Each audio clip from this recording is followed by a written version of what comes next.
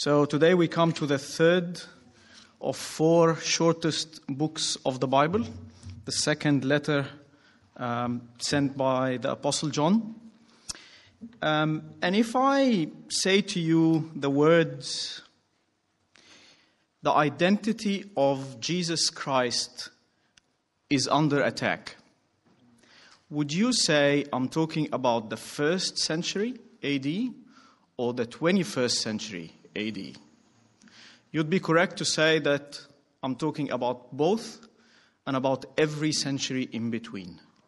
The identity of Jesus has been under attack since day one and will be under attack until he comes back, when no one can challenge him anymore. This is the main reason John sends this letter. He's sending this letter to correct, to encourage, to defend against an attack on Jesus' identity. So how about if we pray together and then get into the letter and see what John is writing to the church. Heavenly Father, we pray that you give us to be humble at your word and seek your help to understand it in the way you meant it to be understood, and work hard to understand how we apply it to our lives, and that we be changed by it so we become more and more like your Son. In his name we pray. Amen. So it is one reason that he writes this letter. Jesus' identity is under attack. But before he gets into the main reason, he spends half the letter talking about the fact that Christian love and the truth of the gospel cannot be separated. Christian love cannot exist outside the truth of the gospel. Even as early as the greeting. Have a look with me at verse 1, the elder. So John identifies himself as the elder, probably because he's quite elderly at the time, not because he's an elder of the church. To the lady chosen by God and to her children. Now there's different views about the lady. Was it a real person that he is addressing, or was it a church that he is addressing as the lady? There's good arguments on both sides. We're not going to spend any time on any of them today because it does not affect the content of the letter in any way, shape, or form. But just for the rest of today, I'm going to be referring to his recipients as a church, just to make things easier. Back to the principle and the idea, the foundation that he is setting before he gets into his main issue. Christian love cannot exist outside the truth of the gospel. To the lady chosen by God and her children, whom I love in the truth. So his love to the church exists in the truth. And not only I, not just him, but other people also love this church. Who are they? All who know the truth. Verse 2, because of the truth is the reason for what he's going to say next. And what he's saying next, he's praying, he's blessing this church that they might get grace, mercy, and peace, in verse 3, from God the Father and from Jesus Christ, the Father's Son, because of the truth, yes? And these blessings will continue in us in truth and love. So these blessings can only exist only within the truth of the gospel. People can be only experiencing grace, mercy, and peace only within the boundaries of the truth of the gospel. Love only exists if it's attached to the truth.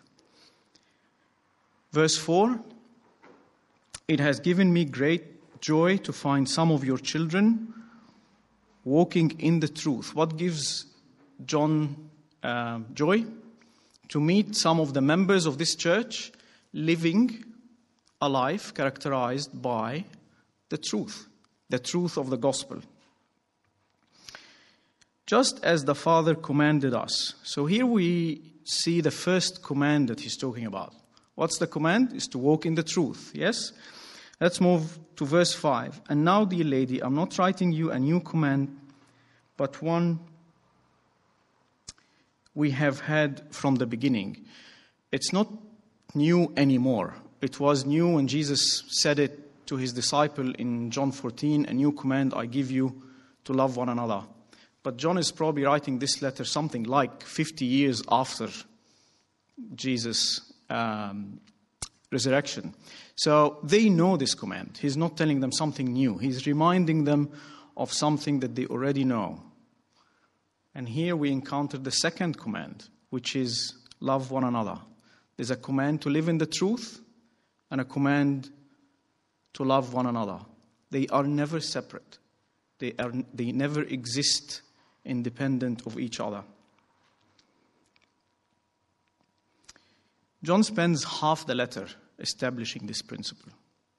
Christian love is only love, is genuine love, is true love, only if it sticks to the truth.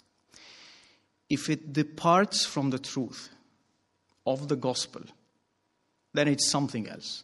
No matter what it looks on the outside, no matter how kind the person is, no matter how friendly the person is, no matter how nice to each other people are, this is not Christian love because it's departed from the truth. He's not talking about general truth. He's not even talking about the whole truth of the Bible. He's talking about something very specific. He doesn't leave us wondering for long. Have a look at verse 7. I say this because many deceivers who do not acknowledge Jesus Christ as coming in the flesh have gone out into the world. This is the reason he's writing this letter.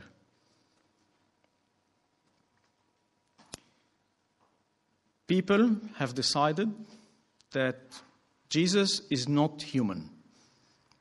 He was not a real person who walked and talked and eaten and fell asleep. They decided not to acknowledge that. And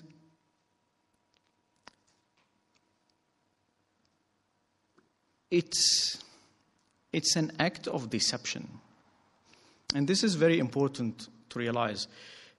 John doesn't call them false teachers. He doesn't call them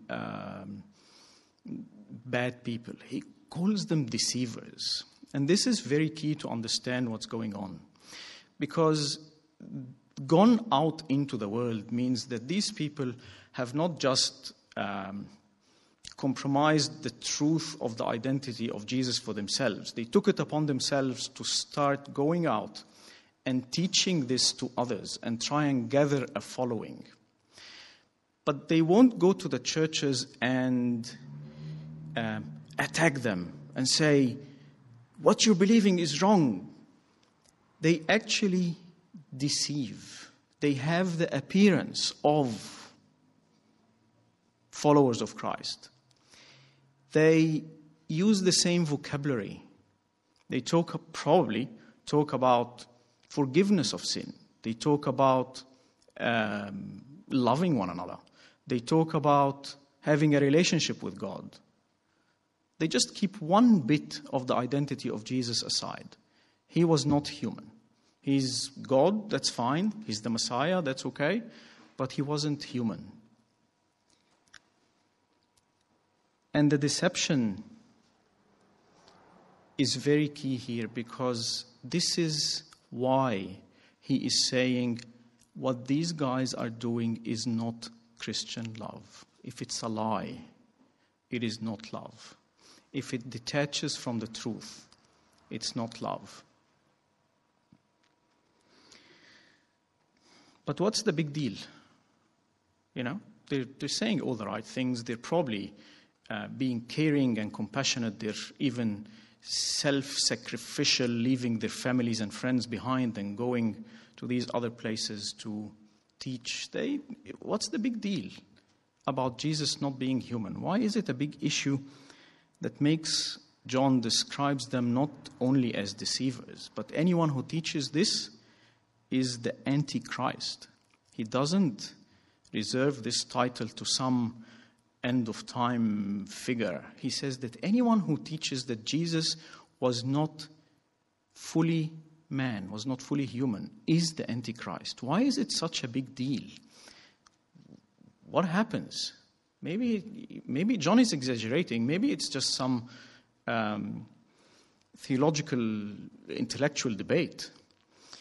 Well, to answer this question, have a look with me at Hebrews chapter 2.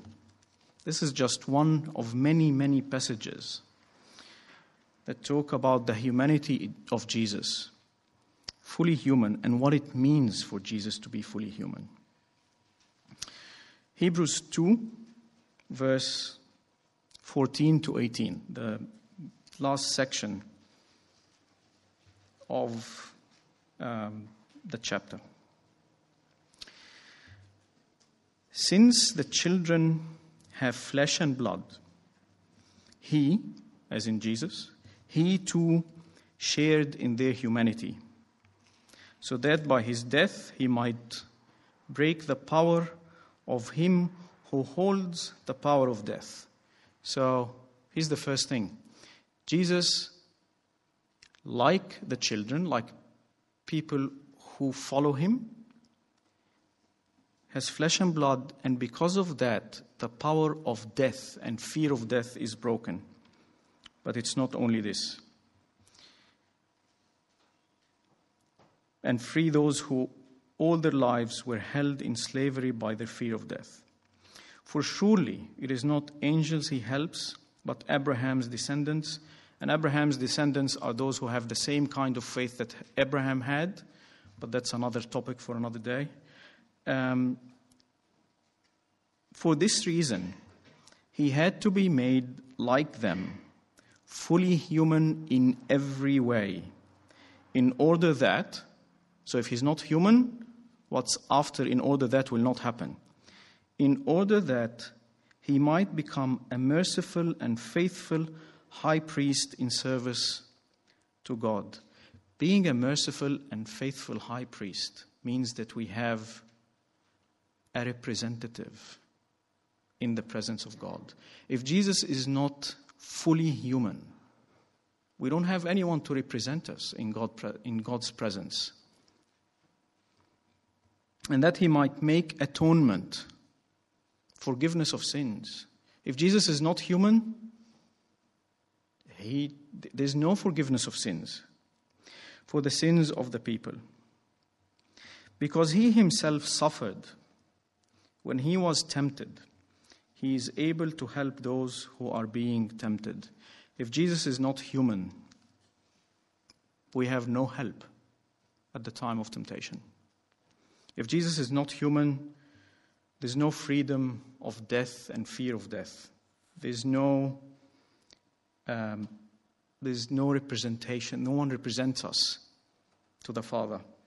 There's no forgiveness of sins. If Jesus is not human, there's no help in time of temptation and weakness. If Jesus is not human, what's left of the gospel? Nothing much. Not much.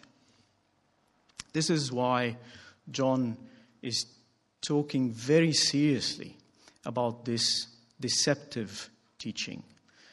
If anyone brings this kind of teaching to you, that Jesus was not fully human, they are the deceivers, and that person is the Antichrist.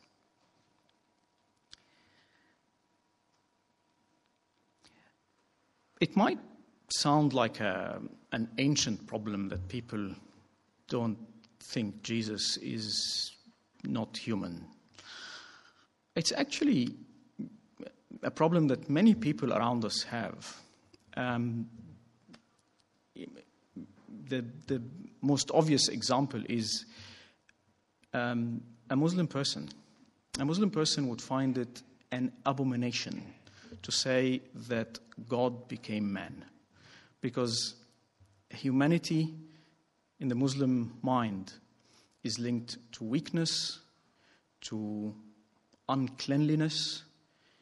So to say to a Muslim person that God became man is not a stumbling block, it's a stumbling mountain.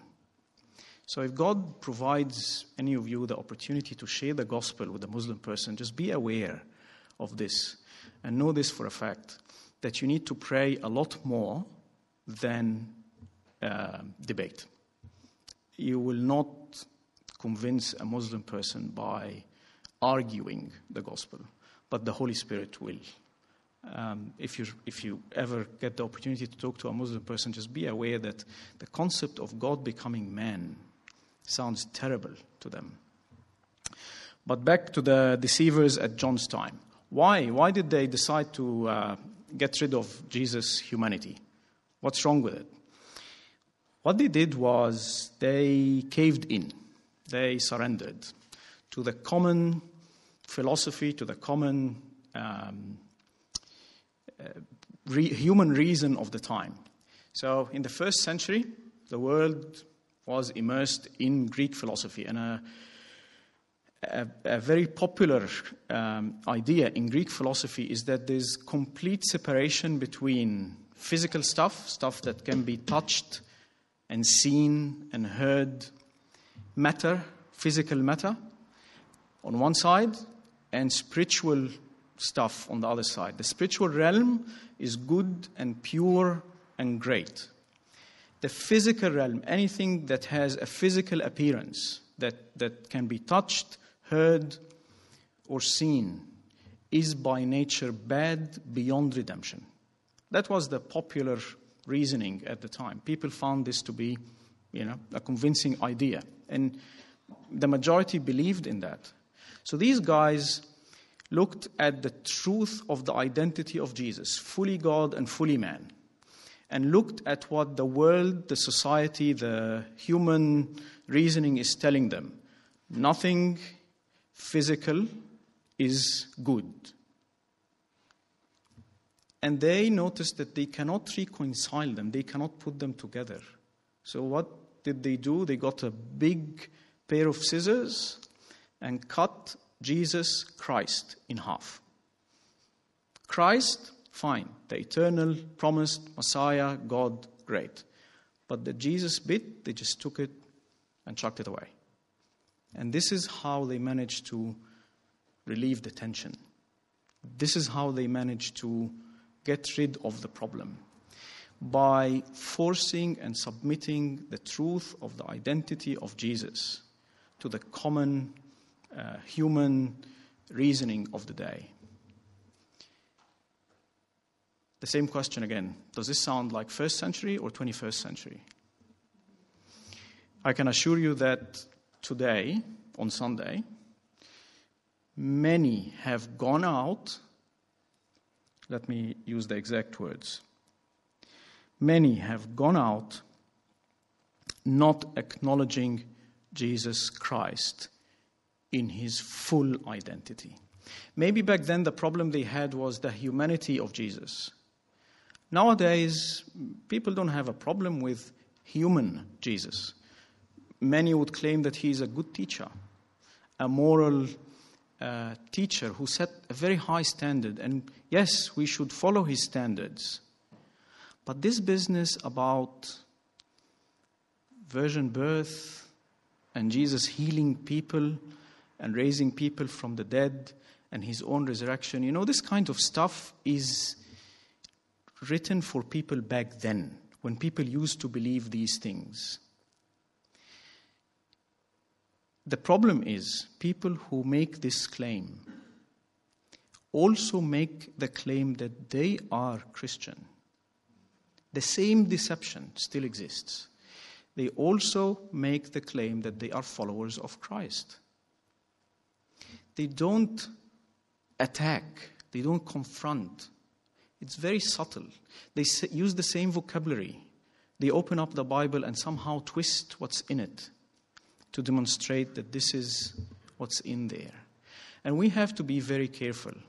I think it's actually more dangerous nowadays, because back then these wandering deceivers had to physically go from town to town to spread their teaching and gain followers. Nowadays, no one even needs to leave home. We can Zoom everything. We can FaceTime everything. We can YouTube everything.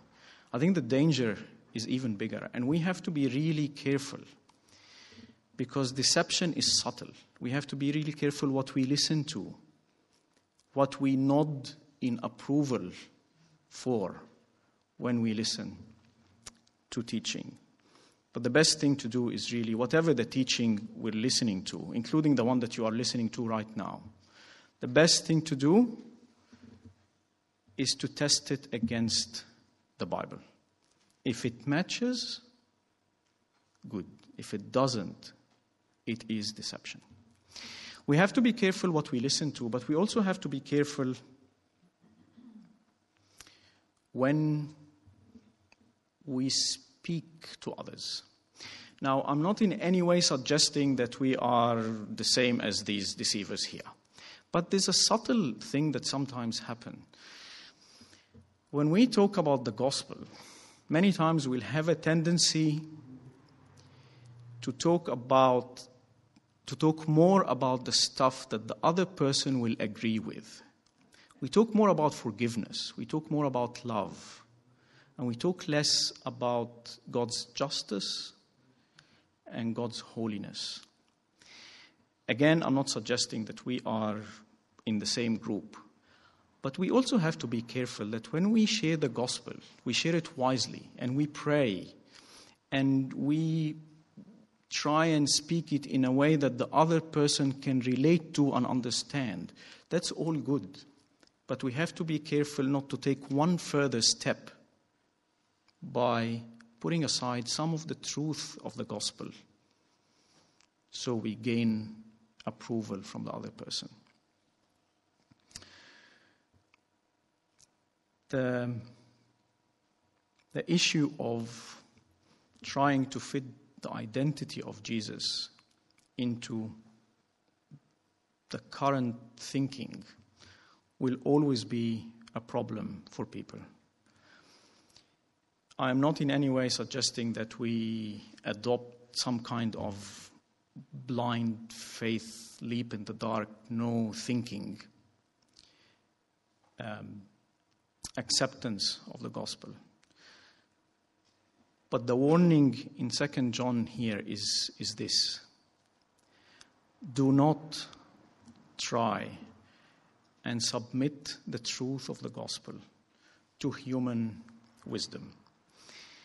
And the reason is human wisdom changes, is changing all the time.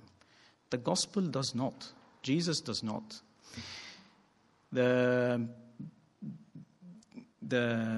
human reasoning that is very appealing and very convincing in one culture or one stage of history, in a different culture or a different stage of history, becomes laughable. It's a really fatal and really bad mistake to take the truth of who Jesus is, the truth, the eternal truth of God's eternal mind, and try and fit it into what society is telling us now. So, no wonder John is very strong in his words. Anyone who brings this teaching is the Antichrist, deceiver, and the Antichrist. This phrase reminds me a bit. The apostles are usually very loving and encouraging people to love one another. They are very compassionate. They are very self-sacrificial, and they encourage people to be the same. Except when it comes to anyone or anything compromising the integrity of the truth of who Jesus is or the truth of the gospel. This sentence, the Antichrist or phrase, reminds me, remember when Paul was writing to the Galatians and he said, if anyone brings you a different gospel to what I have told you, let them be cursed by God. It's the same thing. If anyone messes with the truth of who Jesus is or the gospel is, that's a very serious matter. And the tone of the apostles changes straight away. Now, that's not the only warning that John gives. He gives them another warning.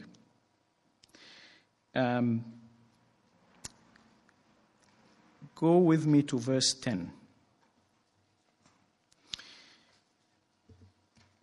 If anyone comes to you and does not bring this teaching, this does not bring the teaching of Christ, don't take them into your house or welcome them. So John is telling them, don't offer these people hospitality.